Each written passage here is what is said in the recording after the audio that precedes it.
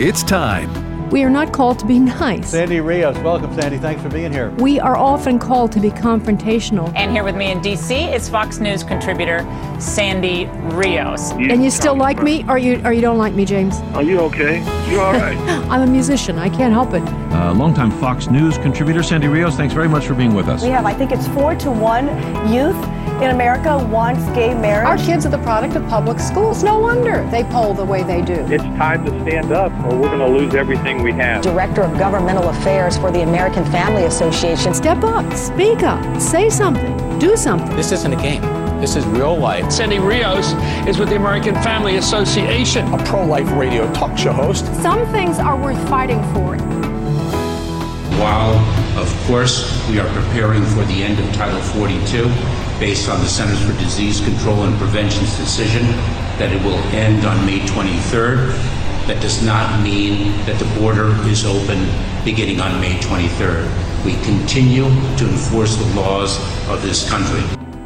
Yeah, right. Okay, so that's the trusted head of the Department of Homeland Security, Alejandro Mayorkas, declaring that Title 42, which protects us, American citizens, from people coming across the border with communicable diseases, including COVID, which has been in place for a long time, which was going to be lifted today because the Biden administration decided to ignore it. Mayorkas is all about this, but of course he's telling us they are, the border is protected, nothing to look at here. So what's happened since we last talked? Well, on Friday, U.S. District Judge Robert Summerhays decided that that order ending Title 42 should be stopped. So he declared that on Friday. He said it didn't have any. I think 20 different states had sued to stop the Biden administration from lifting that, including Arizona and Texas.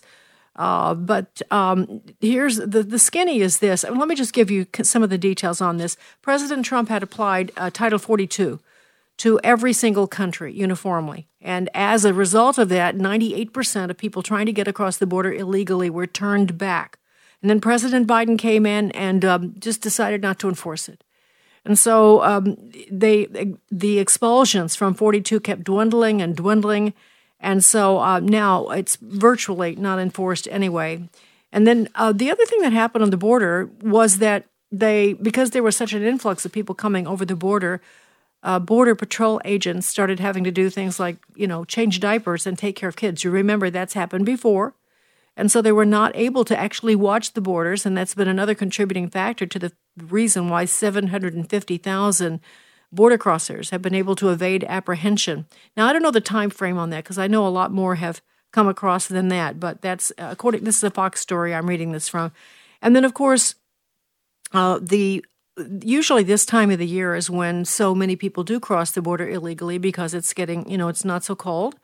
And so the Border Patrol usually apprehends about 1,400 illegal border crossings a day. Now it has jumped to 7,000, and they are protecting, I believe, something like 18,000. It's horrendous, but the problem is Title 42 has been virtually not enforced anyway, even though I think it's important that the judge sort of drew a line in the sand and called the administration out. It really probably won't make much difference on the border. And that's the sad part of this. And meanwhile, today is another important day because we are told that the Supreme Court may release their decision on whether Roe versus Wade should remain the law of the land. And you know, of course, what that means. All hell will break loose. They've been picketing and protesting in the justices' private, neighborhoods, which is illegal, but they've been doing it anyway. They've been exacting all kinds of just viciousness. Signs that I couldn't even read some of those signs to you last week because they're like something like a fetus is an appetizer or tasty or something like that. That just gives you a taste of how horrible, how from the pit of hell this love of abortion comes. And so today is the day that doesn't mean they will, because this is the time of year when the Supreme Court, brings out lots of their decisions. It's close to the end of their session. They've already made these decisions, but they don't release them to the public unless they do it strategically. So it could be Roe versus Wade today. And in the issue of abortion, Florida has suspended an abortion clinic, just to give you an example of what's happening here. And why did they do that? Because there are 3 cases the husband of a patient who was went to that clinic. It's called American Family Planning. Isn't that funny how they name that? American Family Radio, American Family Association, American Family Planning. Just a nice little place where they take babies apart in the womb and destroy them, kill them. A little different. False name, as usual. So in one case, clinic workers urged the husband of a patient to take her to a hospital in Mobile, Alabama, rather than a closer hospital in Pensacola that had a transfer agreement with the clinic, delaying her treatment. As a result, she needed to be resuscitated and required a transfusion to replace blood loss.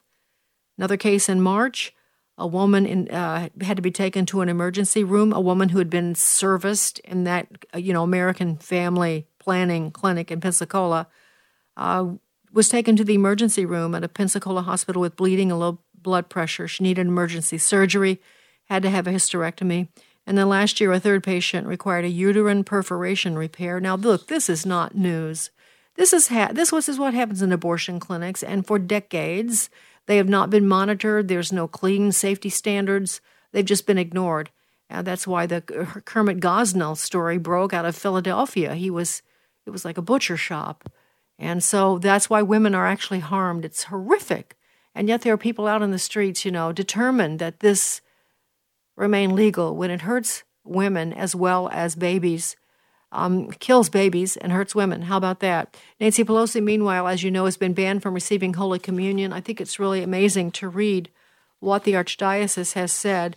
It's the Archdiocese of San Francisco, no less, Salvatore J. Cordeleone. Interesting in San Francisco that they would take this kind of a stand, but God bless them. He actually wrote to her, and let me just read some of the words that he wrote to her. He says, a Catholic legislator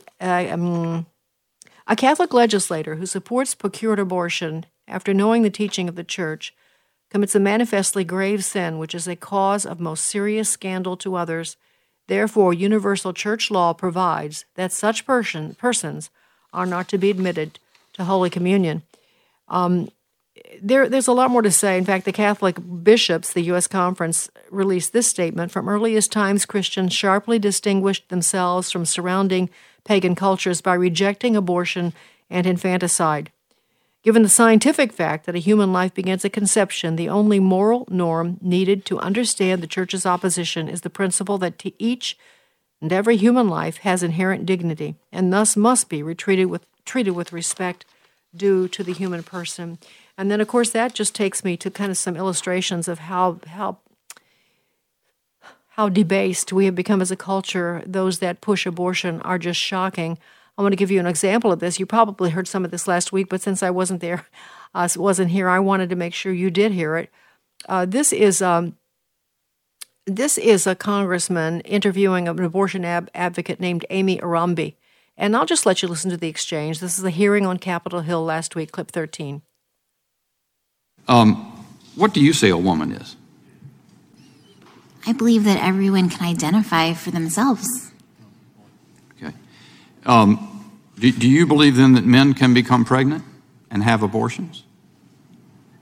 Yes. Yeah, so then Mike Johnson takes up the baton of interviewing her, and this is the exchange between him and Amy Arambi. Clip 14. Ma'am, you testified that you are, quote, unapologetic in seeking unrestricted abortion access. So I'm wondering, at what point is it not okay to abort a child? What age of gestation?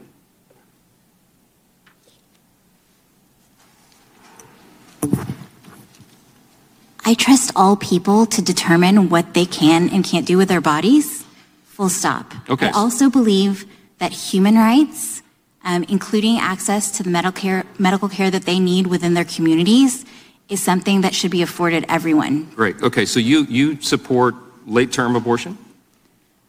I support all people and trust That means people. late-term abortion. Do you support partial birth abortion? In other words, the child is half delivered, and then the woman says, my right, I want to take that one out. You support that? I trust people to make decisions about Wow. their body. Wow. Okay. What about so abortion should be allowed then, by your definition, for any reason, for any purpose, at any stage, right? I trust people to make decisions about their body, and then when relevant, I think that they need to consult their medical practitioners. Okay. And not if Congress. it is, listen, let me just ask you this question. If it is not lawful and morally acceptable to take the life of a 10-year-old child, I assume you agree with that, right? That would be wrong, correct? I believe that. Okay. That is and wrong. A 2-year-old child, same thing. That would be murder. We would all agree that's wrong. Then what is the principal distinction between the human being that is 2 years old or 9 months old or 1 week old or an hour old than one that is 8 inches further up the birth canal in the utero? What's the difference? Why is it okay in the latter case and not the former cases? I trust people to determine what to do with their own bodies. Wow. Full stop. Wow. Full stop indeed. And that describes right there exactly what this is about. There's a legal issue here, but underneath that is a moral issue. It's about reality. It's about science, the advancement of medical technology. You're talking about unborn children. And your full stop is that you will support the termination of that child at any time. And that is frightening. And that is why this decision should be turned to the popular will of the people. And hopefully they'll protect the sanctity of every single human life and live up to the standards of our Declaration of Independence. I yield back. Gentleman yields back. Congressman Mike Johnson of Louisiana. And I play, we talk with Title 42 and lifting those COVID restrictions, locking down America, continuing this masking ridiculous on airplanes that have these incredible filters now as a result of this pandemic, and yet letting in the whole world at the border. Yeah, so elections are the way we solve this. We have to vote. Ladies and gentlemen, the reason we're in this condition is because we've elected some really bad people to office. And so, today is another primary in 4 different states: Alabama, Georgia, Arkansas, and Texas. There's a runoff. And so I'm going to talk to you just a little bit. I'm going to touch on a few of these things, and then we're going actually to go to Georgia and talk at more detail. We've talked about Alabama quite a bit. According to the New York Times, Mo Brooks is rising. He's surging. And, of course, the reason that he fell back is because President Trump endorsed him, then removed the endorsement. Some mysterious PAC started running ads in Florida. For the Alabama Senate race, claiming that Mo, had turned his back on President Trump, and shortly after that, President Trump withdrew his endorsement. And so that's when Mo started floundering. He's a congressman, as you know. Congressman Mo Brooks has been just a stalwart on all the issues. He's a fighter. It's just amazing. And his opponents are Katie Britt. Katie is the pick of Senator Shelby, who, I'm just telling you publicly, is a disgrace to me. Complete disgrace. A man who has enriched himself. Tell me why the southern states filled with so many Christ followers have elected so many corrupt people and then let them stay there. Katie Britt and Richard Shelby are responsible for Doug Jones, who's pro-choice, pro-everything that people in Alabama hate. They helped him get elected. Yeah, but Katie's running ahead, but Mo Brooks is neck and neck with her, and Mike Durant is the third. As I understand it, Mike Durant is I can't think of the name of it's the Never Trump candidate. He's the guy who, pretends he's America first, but has been a Never Trumper.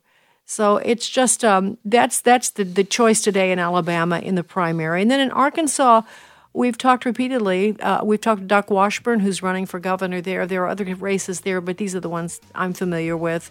Running against Sarah Huckabee Sanders, who has been a tremendous disappointment for conservatives in Arkansas. Doc Washburn is a Cumulus radio talk show host who was fired for not taking the vaccine, but a pretty impressive guy as I've interviewed him.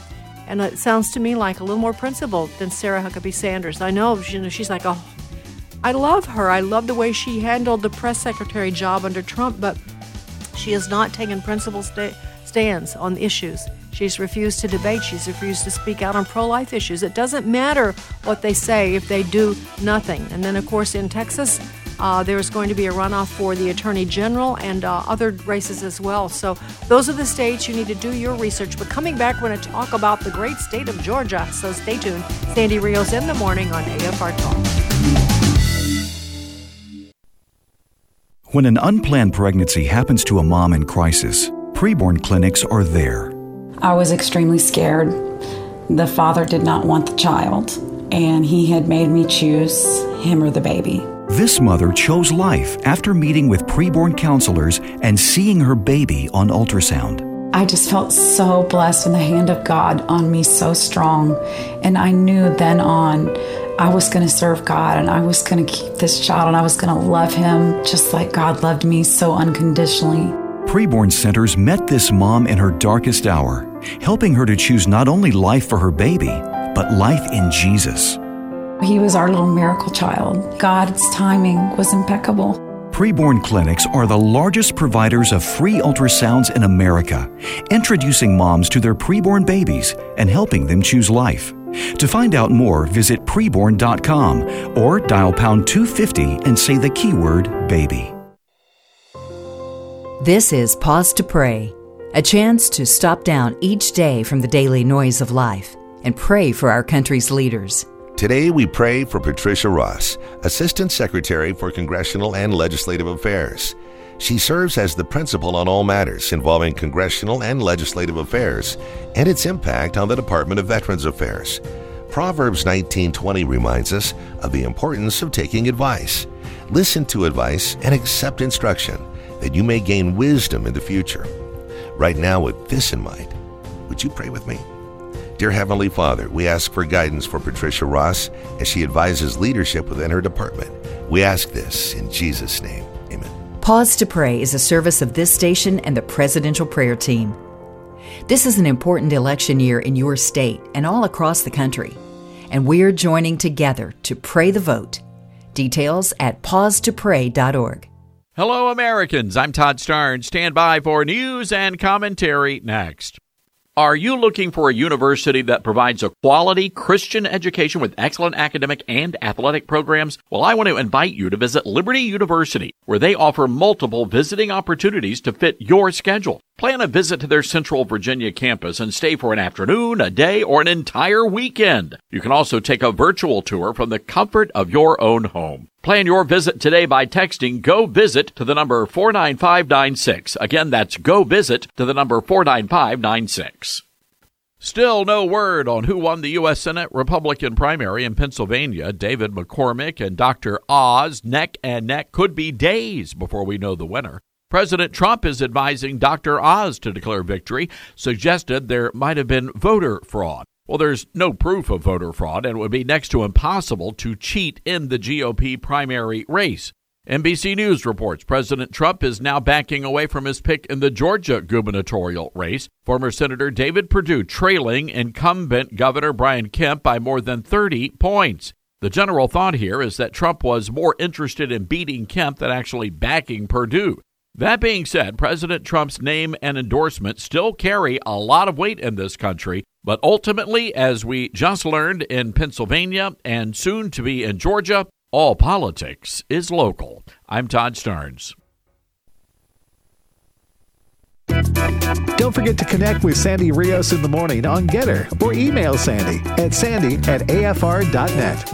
That's sandy@afr.net. Sandy Rios in the morning on American Family Radio. I am tired of hearing about being the best state in the country to do business when we are the worst state in the country to live. Okay, so you probably didn't catch that. I'm guessing that was Stacey Abrams. She was speaking at an event over the weekend, Gwinnett Democrats Bluetopia Gala in Norcross. And what she said was, I am tired of hearing about how we're the best state in the country to do business when we are the worst state in the country to live in. It goes on to talk about her wealth. She has $3 million, and she was, as I recall, I don't think she had a high-level position when she started her political career, but now she's worth $3 million. She owns at least 2 houses in Georgia. She has just been given, I think, something like $1 million by George Soros for her second gubernatorial run. And no one else is challenging her. So that makes the Georgia governor's race interesting, but there's more to talk about than just that race. And I've asked Jenny Beth Martin to join us this morning. Jenny is the head of Tea Party Patriots, good friend. But she's from Georgia, and I know she knows everything that's happening there. Jenny Beth, good morning, and thanks for joining me. Oh, thank you so much for having me. Hey, Jenny Beth, you guys, Tea Party Patriots, are always doing a million things. But on the election this year, broadly speaking, what are you guys doing? Are you choosing different states? Kind of give us an idea of what you're doing. We are working on election integrity right now, mainly. So we're working for a 501c4. We will likely engage more in the elections themselves in the fall using our super PACs. But right now, what we've been working on in Georgia, Arizona, Nevada, Michigan, Pennsylvania,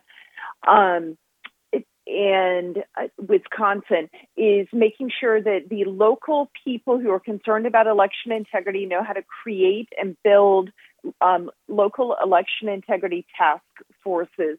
And these task forces go to election board meetings, pay attention to what the decisions are that their clerks or supervisors of elections are making, become poll watchers and poll workers. Workers may be called election officials in Virginia or inspectors of elections in Wisconsin or Pennsylvania. In Pennsylvania, they call them election judges, but they're the people who open the polling places and process voters on election day. Yeah, and just great. making sure that we are engaged in being a check and balance on the election system.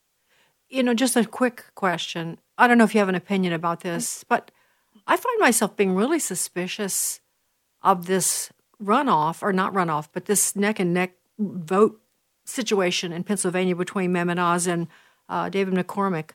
Because it's so close and it's taking so long. I don't understand that, Jenny. That just makes me suspicious.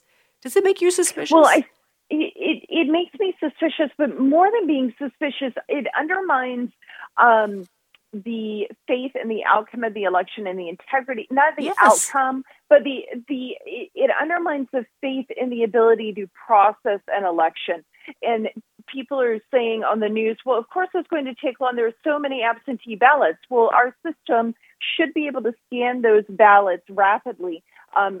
Less than a decade ago, maybe less than 2 decades ago, somehow on election night, we were able to process millions of ballots using Scantron, and it didn't take all day, or weeks. So there's something wrong with the system when you can't process absentee ballots that quickly.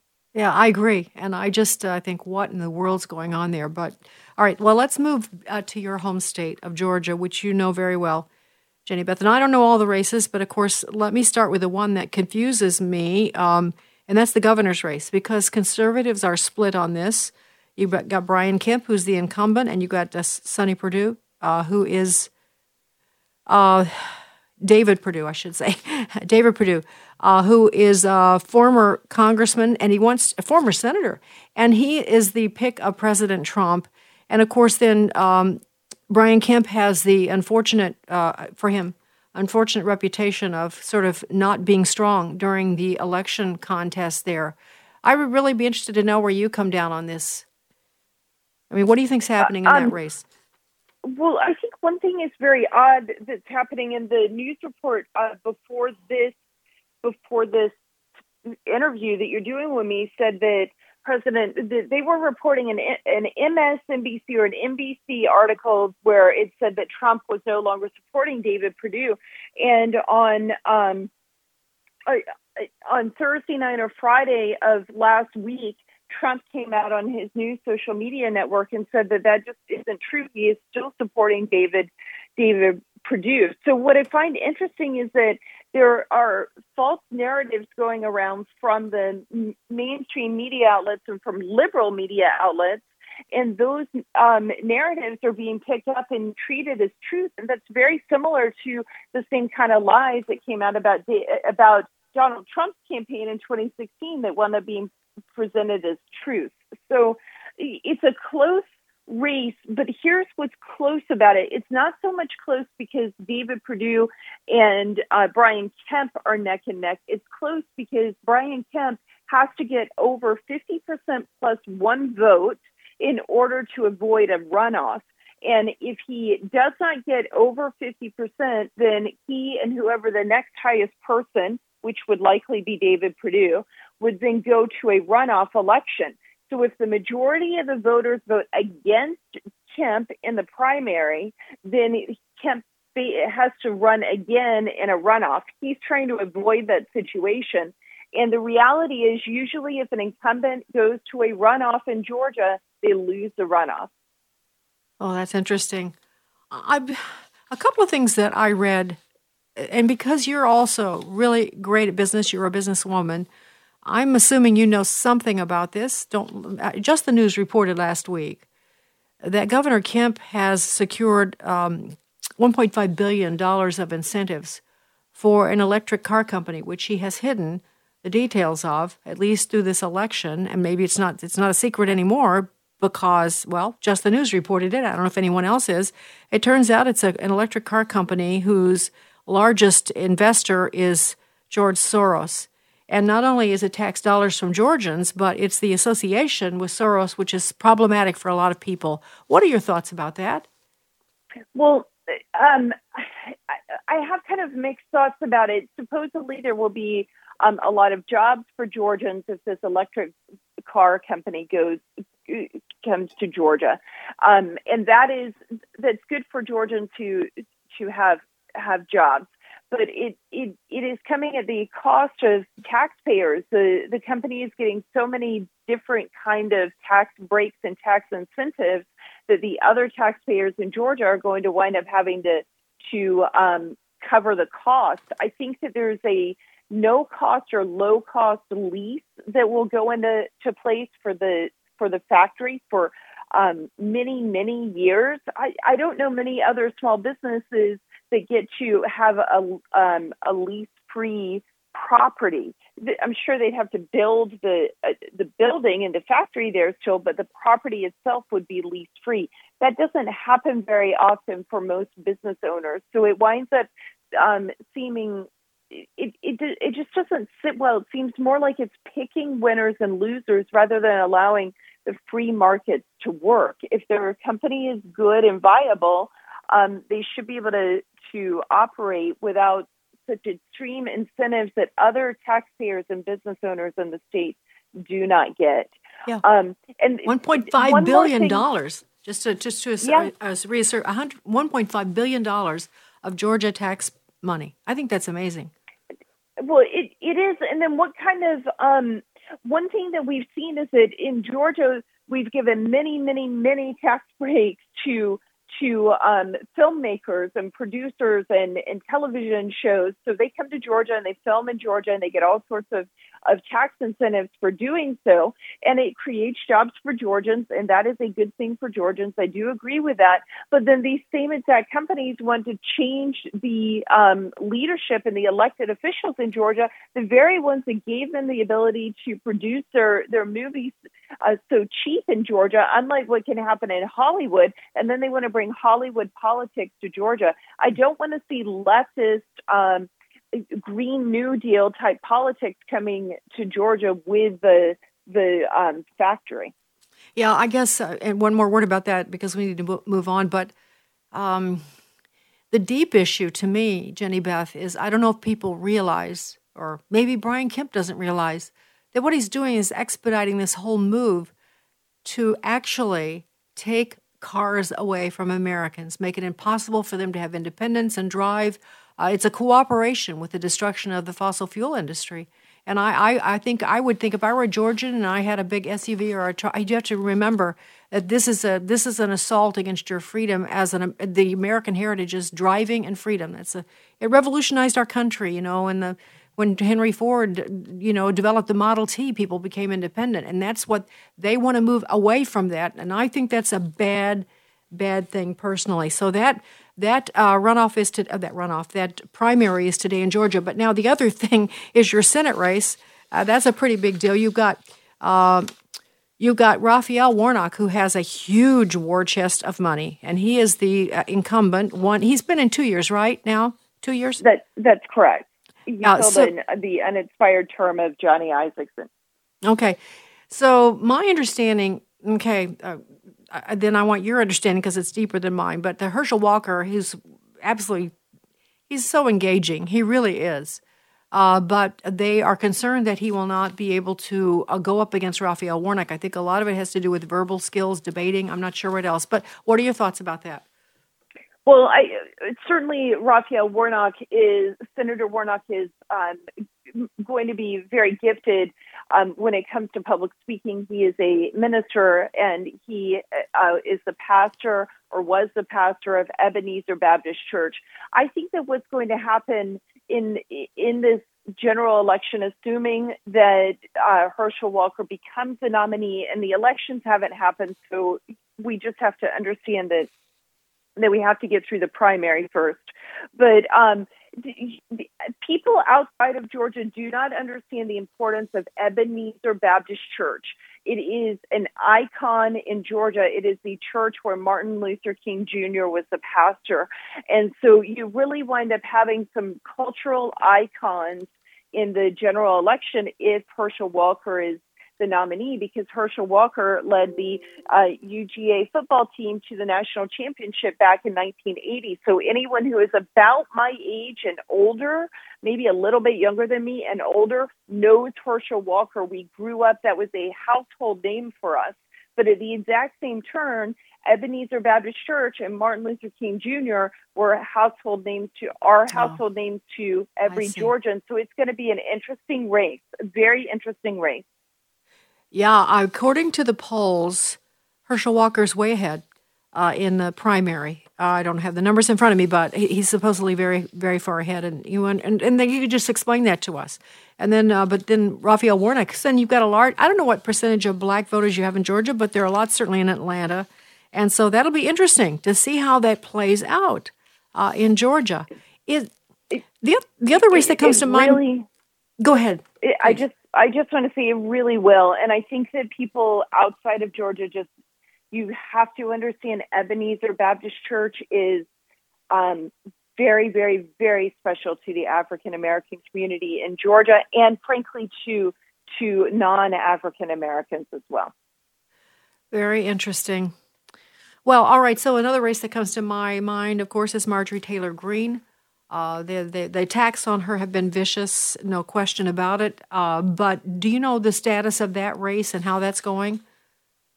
I'm sure that she will win the primary. I think that the legal case against her, trying to get her off the ballot, that the people who filed that suit have now appealed. It was a rather liberal judge who ruled in Marjorie Taylor Greene's favor. It's not like it was a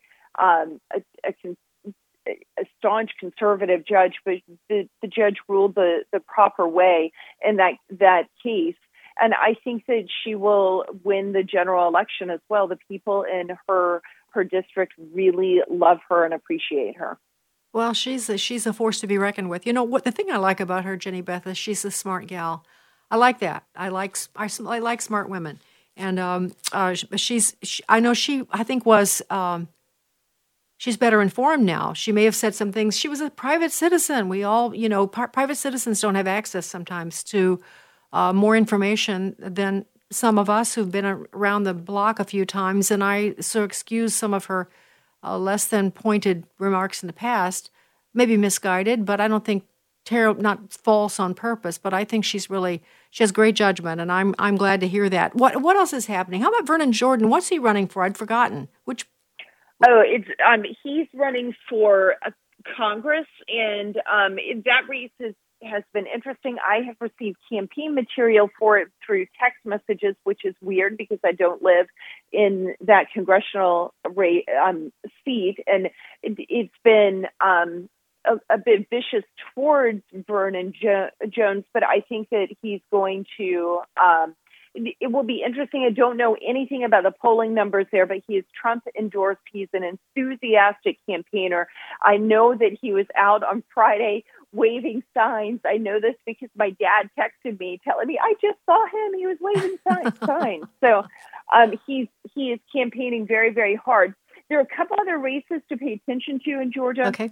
All right. The lieutenant governor race, Trump has endorsed Burt Jones there. The Secretary of State's race is especially important to people who've been working on election integrity. We have the Secretary of State Raphael Warnock, goodness gracious, Brad Raffensperger, and Jody Heiss is primarying him. Jody Heiss is Trump endorsed, and yes. People who are upset about the 2020 election, I think they'll be voting for for Jody Hice in that particular race. And then another one that most people don't pay very much attention to, Patrick Witt is running for state insurance commissioner. He is endorsed by President Trump. He's running against an incumbent, and he worked on President Trump's legal team in Georgia back in 2020. That's where I got to know Patrick Witt, and he also worked in the Trump administration in D.C. for Office of Personnel and Management. So it's a race that doesn't normally get a lot of attention, but President Trump is actually endorsed in that race as well. Well, that's interesting. All right. Well, so those are the things to watch for people in Georgia that are listening. On the Jody Hice thing, Jody was a great congressman. He's out now. He's not in Congress now, is he? Have I lost track of that? No, he still is. He still is in Congress, so he'll have to finish his term this year, one way or the other, with the Secretary of State's race. But he's out campaigning and having to be a member of Congress at the same time. Jenny Beth, you've answered the question that you guys are really not involved in the primary. So this, if you don't want to answer this, I just was curious to know if there's any other races in the country. Today's Alabama, Georgia, Arkansas, and the Texas runoff. Do you have any thoughts about any of those races? Sandy, I just haven't followed those as closely as I normally would because I've given over 70 speeches this year so far on election integrity. Well, actually, since late November of last year, but 70 speeches. And I broke my arm and had surgery on my arm in that time as well. We just have to make sure that we're not allowing what happened in 2020 to happen again, prevent the issues that we had before they ever take place, and do all that we can to restore faith in the outcome of our election. It's so important. If we can't trust our elections, I think that our representative democracy, our republic, is at risk, and I'm determined to help do all I can to fix that. You know, just say a word about all of the incredible efforts that are being made by Cleta Mitchell and you. Ken Cuccinelli, just had Ken on last week because they're working on, scoring through a questionnaire candidates for Secretary of State and local races on how they feel about election integrity. It's a whole tool that they're offering. How would you describe the scope of what's happening with cleaning things up? Well, I think that what is happening, it's more than, it is certainly cleaning up. It is also building a permanent election integrity infrastructure in our country, so that we are constantly making sure that we have honest and transparent elections where it's easy to vote but hard to cheat. And it is not something that can just be done for 2022 or 2024. It takes constant vigilance and a lot of work. And I think we've taken for granted our elections for entirely too long, and we have to pay attention to that process. And there are a lot of hardworking, good election workers in this country. So it's not a bash against those people who work so hard to run the elections on election day, but problems happen, issues arise, and we need to do all we can to prevent those from happening, and certainly prevent them or resolve them before voting begins. And then you just have issues like we talked about with Pennsylvania, where we've got to figure out how to process absentee ballots better, more efficiently, and accurately. Yeah, and there are so many people working on this behind the scenes. Catherine Engelbrecht, and of course the new movie that I want to say 10,000 Mules, but I think it's 2,000 Mules. 2,000 Mules. Probably more like 10, but anyway, they quantified 2,000.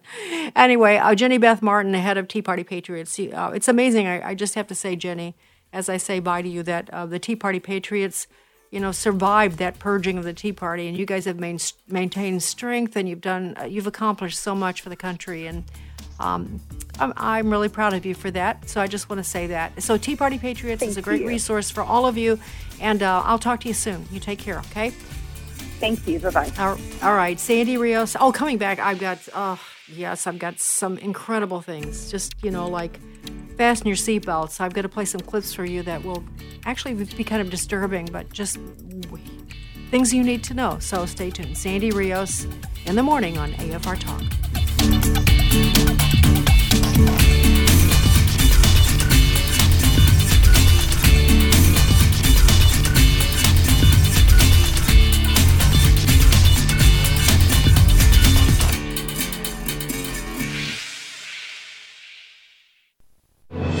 Washington Watch advances a culture where human life is valued and religious liberty thrives. Hello, this is Tony Perkins, host of Washington Watch, right here on the American Family Radio Network, inviting you to join us each weekend for the weekend edition of Washington Watch for the latest from our nation's capital on what is happening as it pertains to faith, family, and freedom.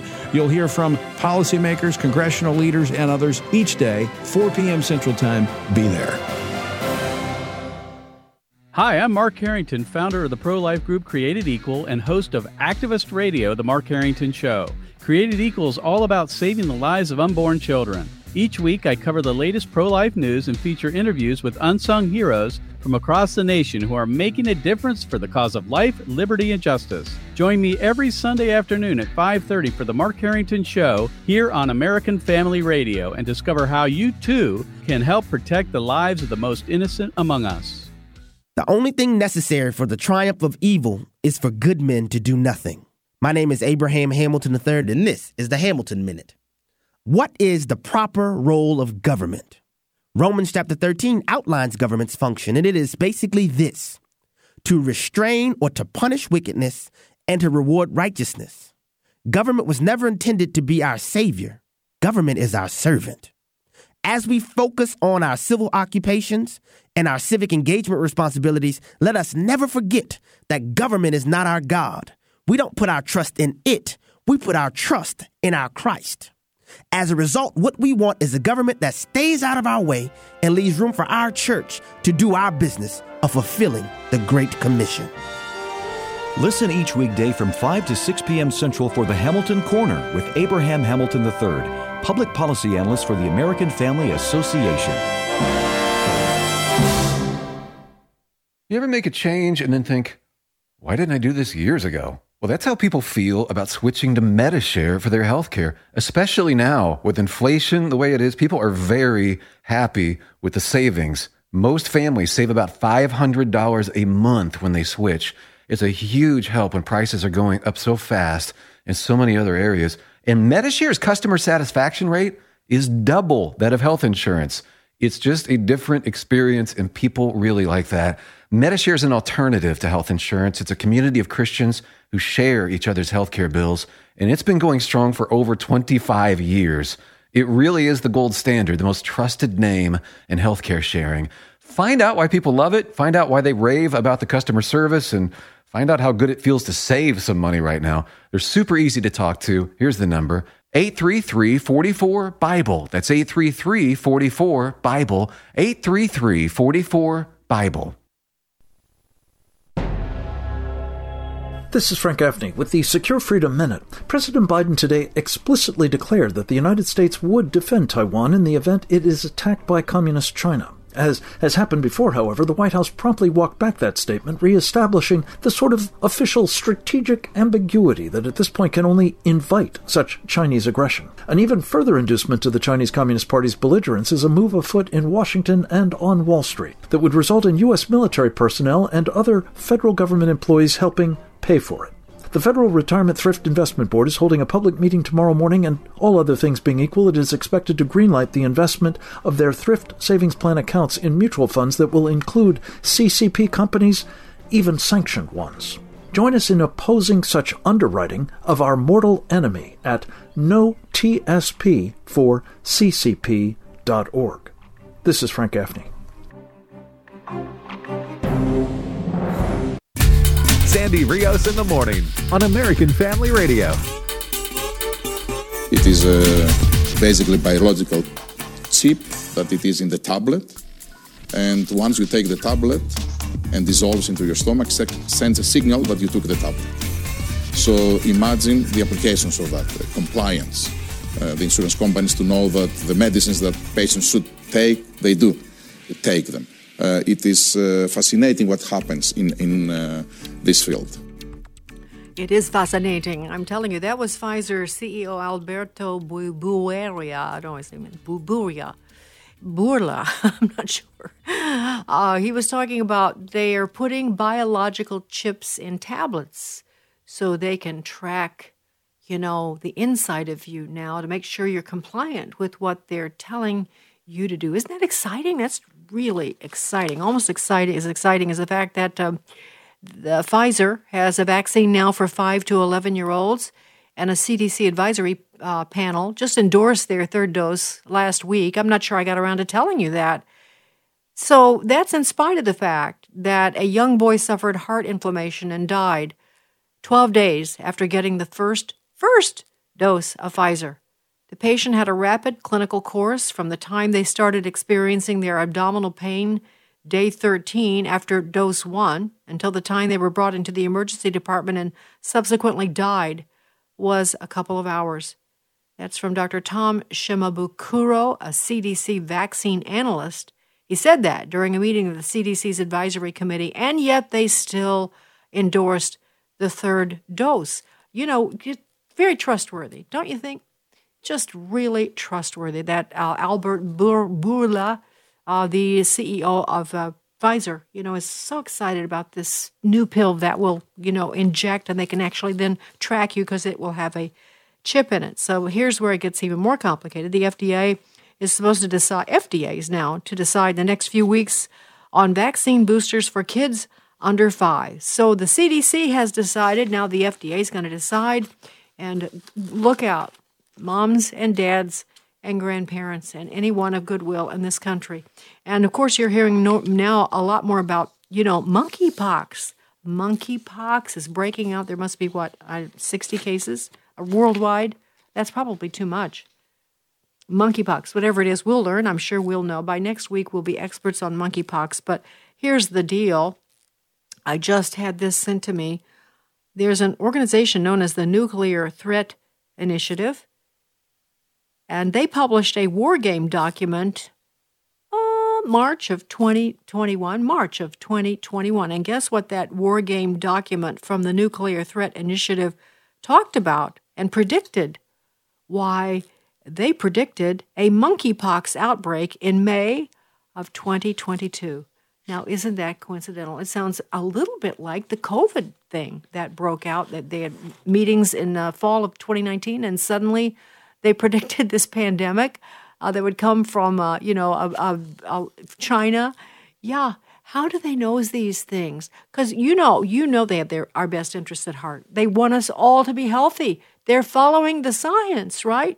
Maybe they're leading the science. I think they got that backwards. Okay, so just to illustrate to you how dangerous this group of people are, I want to play a clip for you. This guy is Yuval Noah Harari. Now, Yuval is, let's see what he is. He is the history professor at Hebrew University in Jerusalem, but he is affiliated with the World Economic Forum, okay? I don't know what way, but that's his affiliation. So I want you to hear what he has to say, his perspective, because he's one of them, capital T. Who is them? Them are, the globalists who have great plans for us, the pill that has a tracker in it and controlling us and all of the countries. In fact, today is the day that the World Health Organization, the Biden administration has signed off on giving the World Health Organization, including the head of it, a perfect autonomy to come into this country if there's another pandemic and to tell us exactly what we should be doing. And I'll talk more about that tomorrow. But meanwhile, I want you to hear what Yuval Noah Harari had to say about what's coming to us next. COVID is critical because this is what convinces people to accept, to legitimize total biometric surveillance. If we want to stop this epidemic, we need not just to monitor people, we need to monitor what's happening under their skin. What we have seen so far, it's corporations and governments collecting data about where we go, who we meet, what movies we watch. The next phase is the surveillance going under our skin. We're now seeing mass surveillance systems established even in democratic countries, which previously rejected them. And we also see a change in the nature of surveillance. Previously, surveillance was mainly above the skin. Now it's going under the skin. Governments want to know not just where we go or who we meet. Above all, they want to know what is happening under our skin. What's our body temperature? What's our blood pressure? What is our medical condition? Now humans are developing even bigger powers than ever before. We are really acquiring divine powers of creation and destruction. We are really upgrading humans into gods. We are acquiring, for instance, the power to re-engineer life. I know that in recent years, we saw populist politicians undermining deliberately the trust that people have in important institutions like universities, like respectable media outlets. These populist politicians told people that, say, scientists are this small elite disconnected from the real people. I mean, all this story about Jesus rising from the dead and being the Son of God, this is fake news. Humans are now hackable animals. You know, the whole idea that humans have, you know, they have this soul or spirit and they have free will and nobody knows what's happening inside me. So whatever I choose, whether in the election or whether in the supermarket, this is my free will, that's over. I'm just making notes because I want to read back to you what he just said. COVID is critical because it helped people get used to total biometric surveillance. That tells us where we go and who we meet. Remember they did, you know, all of these tracking. They tracked you about who you were spending time with. You had to fill out all these forms. But now they've tracked the movies that we see, where we go, you know, how we spend our money. But now we want to go deeper, under the skin. We want to know your body temp, your medical condition, you know, everything about you. We are acquiring divine power. And this story about Jesus, this is fake news. This is just fake news about him being the Son of God and dying on a cross. It's fake news. Humans are now hackable animals. And where, you know, you thought you could make a choice about where you went to school, what you'd do with your life, what you'd like to eat, who you'd like to vote for, free will is a thing of the past. So I wanted you to hear that because I wanted you to understand the mindset. This is not, if you know, George Soros, I remember, I think there's a clip of this. It's a long, old clip, but it's him talking about how he's God. And I think Gates has said things similar to that. They feel empowered like they have, and they do, based, you know, with regular humans like you and me who work and hard and, you know, save our money and have a house and, you know, do normal things. They have so much more power. They can crush us in a physical sense, no question about it, or bankrupt us or destroy us physically. But they actually believe that they are gods. They actually believe, and you can see why in the world in the middle of this discussion would he drop in that the story about Jesus dying on the cross is fake news. Why do you think he felt compelled to do that? Because at its heart, it is still a spiritual battle. It's not about science. It's not about the development of new technology and understanding. It is about, trying to be God, like God. And you know, here's the thing. You can listen to that and get frightened. And in our flesh, it's certainly good to be cautious, and we need to fight back. But the truth is, they have no power over God, none whatsoever. They can say all they want, that it's a myth or fake news, but they can't change it. They can say what they want. You can say anything, but it doesn't make it true. There is a God who is omnipotent, all-powerful, the creator of everything. You know, why did the nations rage and beat their chests in vain? Because God is in his heaven. And Sir Yuval will know that. And all of these scientists who fancy themselves and the George Soros of being so smart and capable, they don't have any idea what they're up against. But he is our God, and we are his people. Sandy Rios in the morning on AFR Talk. The views and opinions expressed in this broadcast may not necessarily reflect those of the American Family Association or American Family Radio.